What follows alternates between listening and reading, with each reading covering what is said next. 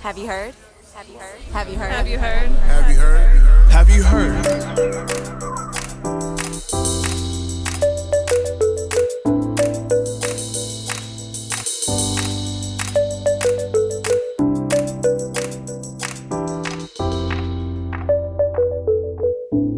Welcome to Have You Heard? I'm Jennifer Berkshire. And I'm Jack Schneider. And Jack, several years ago, there was a very long essay in the Atlantic magazine by a gentleman named James Fallows.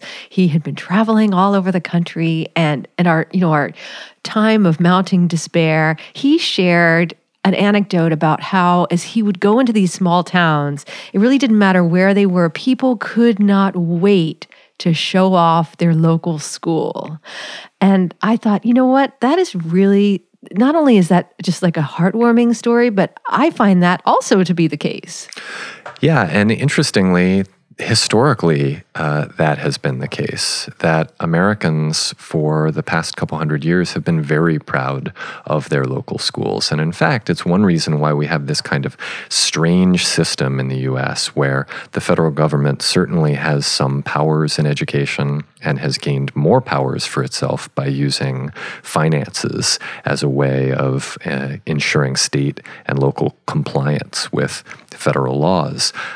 But we also have very strong local control in the U.S., and this is a product of the fact that schools originally were locally controlled, and people were very strongly interested in governing their own schools, were very proud of their own schools, and have remained fiercely attached to public education in their communities, and maintain a desire to govern those schools through local education agencies, through school boards, and through just local involvement in the life of a school, which often extends well beyond the formal curriculum.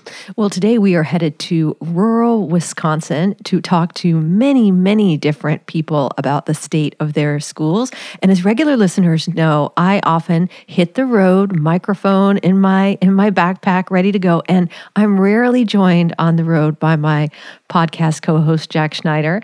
Alas, this episode is no exception. You know, one of the things that I imagine we'll talk about in this episode is rural resentment as a trope. And I think that you are already foreshadowing some of that resentment, Jennifer. And so thank you for segueing into that for us. I think that doing this kind of work offers us an opportunity to dig in a little bit more to what you have described as a kind of lazy liberal trope about rural resentment, when in fact what we've seen is that the kinds of feelings expressed by rural people about public expenditures, about national politics, about state-level politics are often quite complicated, and looking at public education and their defense of the schools, I think, is a way of complicating that narrative.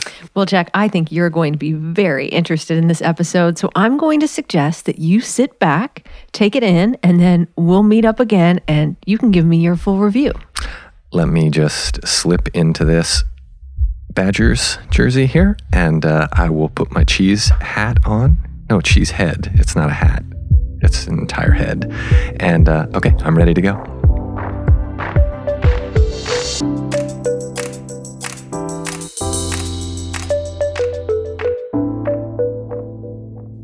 We're headed to Wisconsin to try to get to the bottom of what seems like a political contradiction in a state that has become synonymous with quote-unquote rural resentment. Rural residents have been voting to increase their own taxes to pay for local schools. I wanted to know more. And just a note about this episode, if you happen to have a map of Wisconsin hanging around, now would be a good time to bring it out, because we're going to be visiting some parts of the state that are, well, less populated. The first stop on our trek, remote Florence County. Florence County is located in far northeastern Wisconsin. The northern county border is the state border between the Upper Peninsula of Michigan and Wisconsin. So we are actually about 100 miles almost due north of Green Bay, Wisconsin, Lambeau Field, the Green Bay Packers. When you look at our areas of Milwaukee and Madison, we're basically about 200 miles due north of Milwaukee, about the same distance north and just a little bit east of Madison. But yeah, we literally sit on the Upper Peninsula Michigan border between them and Wisconsin. That's Ben Niehaus. He's the superintendent of the Florence County Schools. This is the poorest, least populated part of Wisconsin, and it's also where voters delivered the biggest margins for Donald Trump back in 2016. More than 70% of voters here went for Trump, and a lot of those voters also said yes to raising their local property taxes in order to fund improvements to school buildings in Florence. The county did support and make an informed decision. Now, of course, it wasn't 100%, but it did pass at the largest percentage of any referendum in Florence County's history, and it was the largest capital project ever supported by taxpayers within Florence County. Voters here said yes to investing $14.5 million in the local schools. That money was for a structural redesign of the middle and high school, renovation to the art room, and an upgrade to the fabrication laboratory, or Fab Lab as they call it. That's where students and community members can go to get creative with things like 3D printers and design software. And when I asked Niehaus why he thinks voters in this conservative county were willing to hike their own taxes for improvements like these, he told me that it comes down to the future. Florence County is heavily dependent on tourism, but it's strong local schools that really hold the county together. You don't have schools, you don't have school communities, you don't have school communities, you don't have a lot of the resources and services that you need for that tourist industry. Who are your emergency medical responders? Who are your protective services? Who are your restaurants? Where are they? If we lose that sense of school community, it's going to adversely impact those communities and Wisconsin's tourism industry and that. So it's all interconnected. So I think that's why, we can agree to disagree, and we know there's not unlimited funds in that, but there's areas where we need to come together and have some real discussions as to what's going to keep our rural schools going and growing. Florence County may be uniquely remote in Wisconsin, but that political dynamic of conservative voters raising their own taxes to pay for schools is not. Next, we're headed to the Goodman-Armstrong Creek School District.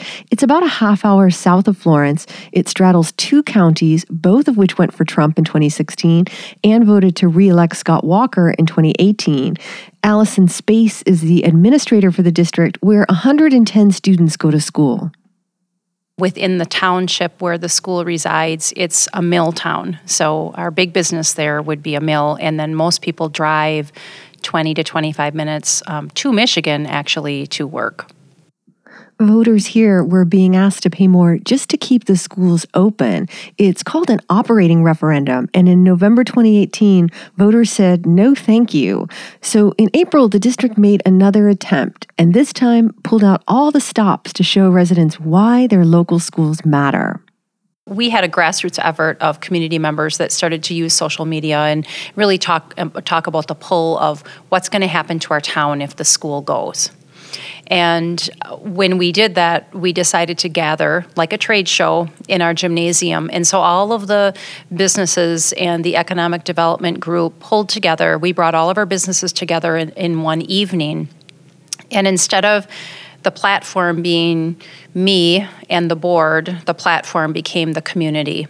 And I think that people came in and they walked around, they gathered information, they talked to all of the people in the community about how it was going to impact everyone, and then they went to the voting booth the next week. And I really believe that it became a community effort, and they saw the value in the school, and they saw the impact of what would happen in a rural town if the school disappeared. That referendum passed by a 2/3 majority, and that's pretty much the norm in Wisconsin these days. School districts routinely ask local voters to increase their property taxes to improve the schools or just keep them open, and something like 80% of the time, voters say yes, which leads us to the central question of this episode. Why? Let's start with the easiest part of this question to answer, the source of the money woes plaguing so many of Wisconsin's school districts. I'm Jill Gaskell. I'm on the school board at Pecatonica Area High Schools in Blanchardville, Wisconsin. It's called Pecatonica because we have two communities, Hollandale and Blanchardville, and they are connected by the Pecatonica River. Pecatonica's student body is also shrinking, in part because local farms are shutting down. Wisconsin's school funding model is based on the idea that when students leave a school district, the money follows them. So a drop in student numbers means less to spend on the students who remain. Pecatonica has lost something like 100 or 120 kids over the last decade. And so our school funding is decreasing. This year we lost about 10 kids. We went down about 10 kids. And we had families move in, we had families move out, but the net result was we were 10 kids lower. So we lost state aid. In other parts of the state, it's the collapse of manufacturing that's driving the decline of student enrollment. But whatever the specific reason, the math for rural school districts is brutal. Lance Bagstead is the superintendent of schools in Arcadia. If you're following along with your trusty map, Arcadia is in between La Crosse and Eau Claire in the part of the state known as the Trempealeau Valley. There's statistics out there right now which scare the heck out of those of us that are trying to lead rural public schools in a direction that's needed for our kids, that by the year 2045, 90 to 95% of the population in the United States will be suburban and urban. Well, when you start doing that math, that doesn't bode well for rural communities. So if that's the case, we've really got to make sure we are doing all the right things we can for the community members we have as well as the kids that we have. But rural districts are also grappling with Wisconsin's shrinking commitment to funding public education, even as the cost of educating kids keeps rising. Here's Ben Niehaus, the superintendent of schools in Florence County. Our enrollment is nearly identical to what it was today as it was in 2014. The consumer price index, the inflation during that time was a 7.6% increase. We've kept our expenditures growing at 6.6%, a full percentage below that, yet the combination of both our state and federal revenues is not even increased by 3.2%. So the difference there between what that gap is all going on our local taxpayers, of which very blue-collar, hardworking families, but the stats will show it that our income levels are below the state average. So we continue to see less and less in state support, and our board is challenged in not only maintaining but trying to grow educational opportunities. We have to rely on our taxpayers. Okay, so I think you probably get the part about why rural school districts are turning to local taxpayers for help. As for why they're saying yes, well, just about everyone I talked to had a similar response. Education matters to rural voters because their schools are at the very center of their communities. And that's true whether you're up in Florence or in southwestern Wisconsin like Pecatonica's Jill Gaskin. The concerts, the football games, the basketball games, that's what people do. On a Friday night, let's go to the game, or there's a concert happening, let's go to the school and see that. It's weird, the prom has a grand march and the entire town shows up for it. It's like, why would you go to a grand march if you don't have a kid in it? But they do. It's a huge social aspect of the town. In the Trempealeau Valley, where two communities approved referenda last year, Lance Bagstead says that voters have been willing to step up because they care about education.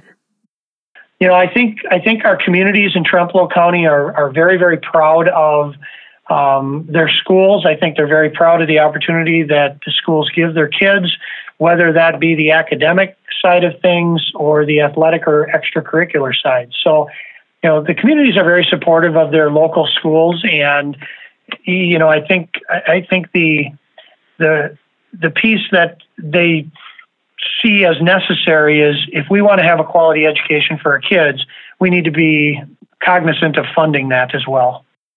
Now, if you're a regular listener to this show, you may remember an episode we did back in 2018. I traveled to Wisconsin to learn about the legacy of Republican Governor Scott Walker, and, well, it wasn't pretty. During the Walker years, Wisconsin made deep cuts to school spending and dramatically expanded private school vouchers. That's meant real fiscal hardship for the districts we've been hearing about in this episode. And here's where things get messy, or at least confusing. The voters who've been approving hikes to their property taxes to pay for local schools, well, a lot of them also voted for the politicians who enacted the cuts to school funding that have taken such a toll on rural schools. Kim Kokel is the executive director of the Wisconsin Rural Schools Alliance. I think what you see happening out in our rural areas, they don't see that connect as in their mind, even though we try to explain to them, by who you're voting in and the policies that they're making oftentimes causes you to have to go to referendum because they're not providing what's needed. Julie Underwood is on the faculty at the University of Wisconsin Schools of Law and Education, and she has been thinking a lot about this divide between what voters seem to want for their schools and the state-level policies that they're actually getting. She spent much of the last year listening to testimony about Wisconsin's school funding woes as part of a bipartisan Blue Ribbon Commission. It was amazing. It underscored a lot of what I thought I already knew about these problems being statewide, not just limited to urban districts or not just limited to low socioeconomic kind of areas, but really statewide problems of the funding being a pinch, of declining enrollment, of funding that lack of funding directed toward low-income students, lack of funds for mental health issues. We heard those things over and over and over and over again. And all of that testimony convinced Underwood that the root of the disconnect between voters and education policy, well, it's actually pretty simple. We have to believe that local people don't know how their elected officials are voting. If that argument seems hard to believe, well, consider this. It turns out to be surprisingly difficult for Wisconsinites to figure out how their representatives have actually been voting on key education issues. The challenge for a lot of people who are working on the ground in their local communities, trying to connect the dots between what state votes mean to local kids in schools, is that they can't hold their lawmakers accountable for the way they vote. Here, that's in large part because education votes and budget votes are bundled together in these larger packages that include all the things, right? The state budget is massive and it includes all of the programming. And so this is where they have passed every bit of voucher legislation in our state and all kinds of policy that doesn't have a positive impact on kids or schools at all. That's a way that our legislators are able to get away with not having to say they voted yes or no on an education item. Regular listeners may recognize that voice. That's Heather Dubois-Bouranon, my tour guide on our last visit to Wisconsin. She runs the Wisconsin Public Education Network, and her group recently rolled out what they hope will be a fix for the sort of legislative inscrutability she just described. An education policy report card for legislators. It's modeled on the school report cards that Wisconsin introduced under Scott Walker. We've produced a set of legislative report cards that help us shine a light on the way our legislators have voted in their most recent budget. They take a single snapshot, just like the school report cards take a single snapshot of a child's performance on one day at school on a standardized test of a legislator's vote on that budget. And they let communities and voters and taxpayers know how that person voted on K-12 funding, on vouchers and privatization, on special education aid, on mental health aids. And we look at how all of our legislators stack up overall. Heather is convinced that just getting information into people's hands could go a long way towards changing the conversation about education priorities in Wisconsin. I think people are really hungry for a document, a sort of like a graphic or a picture or something that they can hold in their hands and say, why justify this to me? How could you vote for a budget that sold our kids so short? If that sounds overly optimistic, well, consider what happened in Goodman-Armstrong Creek. After voters there rejected an operating referendum in 2018, the district tried again, and this time school officials like Allison Space made sure that local residents got to see the same bleak math that she knows so well. Just educating, no matter what, getting the information to the people so that they have to think about that a little bit. And I would say that there were one or two people that were very surprised at that information when we put the hard numbers in front of them and we showed that continual drop in a graph and just said, look, I can't control this. This isn't about school spending.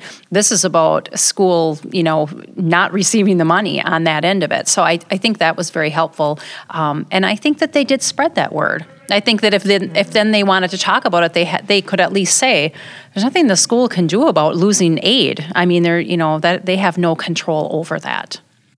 Of course, informing citizens is one thing, and swaying legislators is another. Rob Asen is a professor of rhetoric, politics, and culture at the University of Wisconsin. He and researcher Kelly Nelson have been crisscrossing the state, listening in on how Wisconsinites talk about public education. And again, they heard local voters trying to make sense of why their elected representatives so often support policies that are harmful to the schools in their own districts. The folks we spoke with really struggled to make sense of this. Why is it that legislators would support policies that adversely impacted the schools in their communities? And folks talked about legislators who followed the party line, who may have been elected on topics that had nothing to do with education policy, and so they were content to let their colleagues kind of set the tone. But there was also a lot of confusion and frustration. And I think that, and gerrymandering, of course, in Wisconsin came up regularly in the interviews, that legislators are protected so that they don't have to face the consequences of their decisions. And the more Asen and Nelson listened, the more convinced they became that the disconnect between local communities and legislators over public education goes beyond particular policies. They have fundamentally different visions of what matters when it comes to their local schools. What we see at the national and state levels is an approach to public education as a narrowly kind of instrumental thing. It's job readiness. It can be measured very clearly through reading and math scores. And so it's the scope of what public schools and private schools, for that matter, do is fairly limited. Whereas what people talk about in the interviews are not only those things. I mean, they're obviously concerned that children are prepared for future careers, but they talk about so much more, both what happens inside the classroom and outside the classroom. Now, way back at the start of this episode, I mentioned that I came to Wisconsin to try to make sense of what seems like a contradiction. In a state that really put the concept of rural resentment on the map, you have all these rural communities voting again and again to hike their own taxes to pay for local schools. Well, one argument I heard more than once is that the key word here is local. These communities may be willing to pay more to educate their own kids. It's other people's kids they have a problem with. Kim Kokel of the Wisconsin Rural Schools Alliance says that he hears some version of this argument all the time.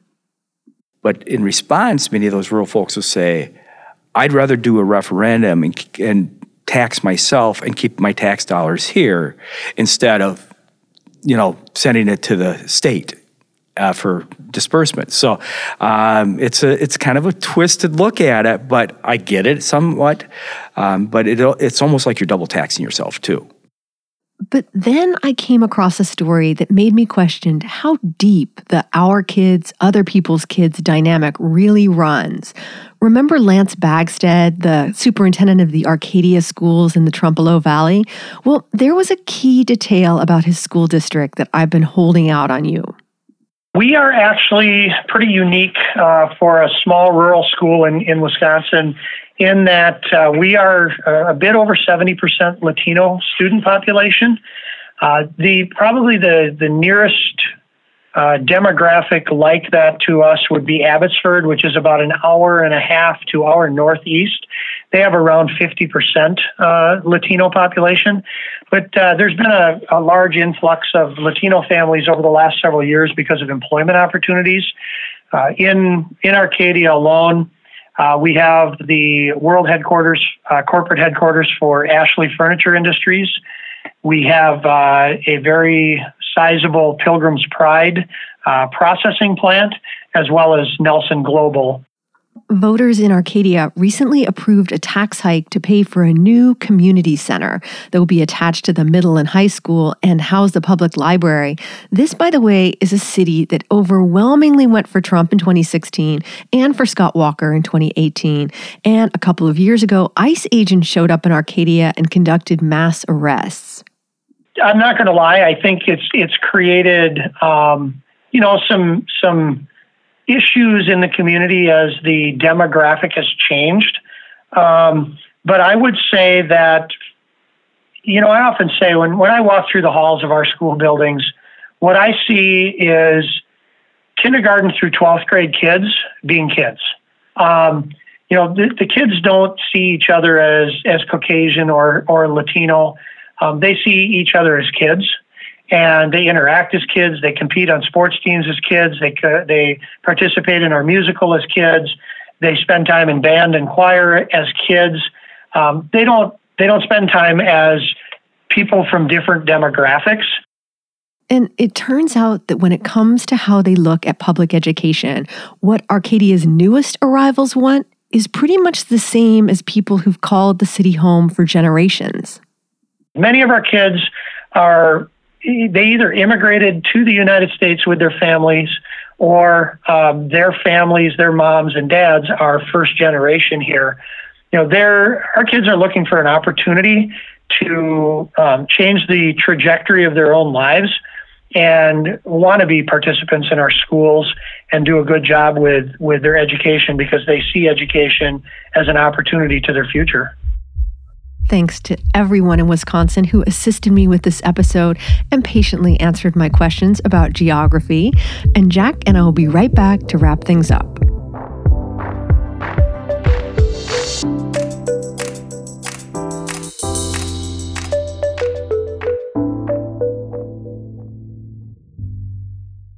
So, Jack, weren't you just the teeniest bit jealous that you didn't get to accompany me and traipse around rural Wisconsin? If our listeners could see me wearing my Green Bay Packers foam finger and my Wisconsin Badgers jersey right now, I think they would know just how sad I was. So the thing that I was actually really sad to miss out on was the conversation with Rob Asen, because I was really interested to listen to him talk about the kinds of feelings that rural people have about the purpose of school. It reminds me a lot, actually, about the purposes that urban people see schools playing in their communities and the extent to which policy over the past couple decades, at least the kind of high-profile policy that has most drastically shaped the schools, the way that policy has failed to align with these broad visions of public education. And I think one thing that's really interesting here when we're talking about rural schools is that not only have leading policy efforts failed to recognize the many things that rural communities want their schools to do, but there's also this ironic fact that the reforms that have been so resisted in urban communities by educators and sometimes community members. So I'm thinking of reforms like value-added measures of teachers, for instance, or efforts to close low-performing schools, that those reform efforts have focused on urban schools. And they really couldn't focus on rural schools because, gosh, there just isn't the population density to close a school in a rural community where people are already often commuting a long way to get their kids to school or sending their kids on a long bus ride. And there often aren't enough teachers to even talk about firing low-performing teachers. So even these unpopular reforms really miss rural communities, and as a result, send a signal to these people that they really aren't on the radar, despite the fact that rural schools make up roughly a third of all schools nationwide. And I think that's probably something that would be a surprise to some of our listeners. They have fewer students per school, but even still, about a quarter of students nationally are in rural schools. So we're talking about a sizable percentage of both students and schools here. Well, Jack, I have great news. As you know, at the end of the year, we launched a little fund drive so that I could do more travel, and things are going so well that I'm pretty sure that I'm going to be able to bring you with me on one of our future trips. So if you have a place that you'd like to go, you just let me know. Well, I've heard that the education system in Bermuda is quite interesting. So maybe we should look into that a little bit more closely. As our regular listeners know, we rely on your support through Patreon to keep the podcast going. It's how we pay our excellent producer and how I get to go around to places like rural Wisconsin and Michigan and next time off to Georgia. So if you're interested in throwing a little support our way, just go to patreon.com and search for Have You Heard Pod. That little donation will get you access to the behind the scenes area that we like to call In the Weeds. And Jack, in today's episode of In the Weeds, I thought we could dig down into this topic of rural resentment a little more and think about how it relates to one of your favorite topics, which would be the meritocracy. That sounds good. And I will issue my reminder to folks that even if they aren't supporting the show monetarily, there are lots of ways that they can support what we do. Perhaps the best is to just go on and give the show a rating. It helps people find it. But we also love hearing when you have shared the show with friends or colleagues, when you engage with the show's Twitter handle, at Have You Heard Pod, or when you send us an email about an idea you've got for a show or just your reactions to something that we've done. And of course, if you are feeling particularly generous, stop by patreon.com and search for Have You Heard. And until next time, I'm Jennifer Berkshire. You seemed so uncertain about that, I Jennifer. know. Were you maybe going to be somebody else until next time? I'm going to bring out my Wisconsin personality. Until next time, folks.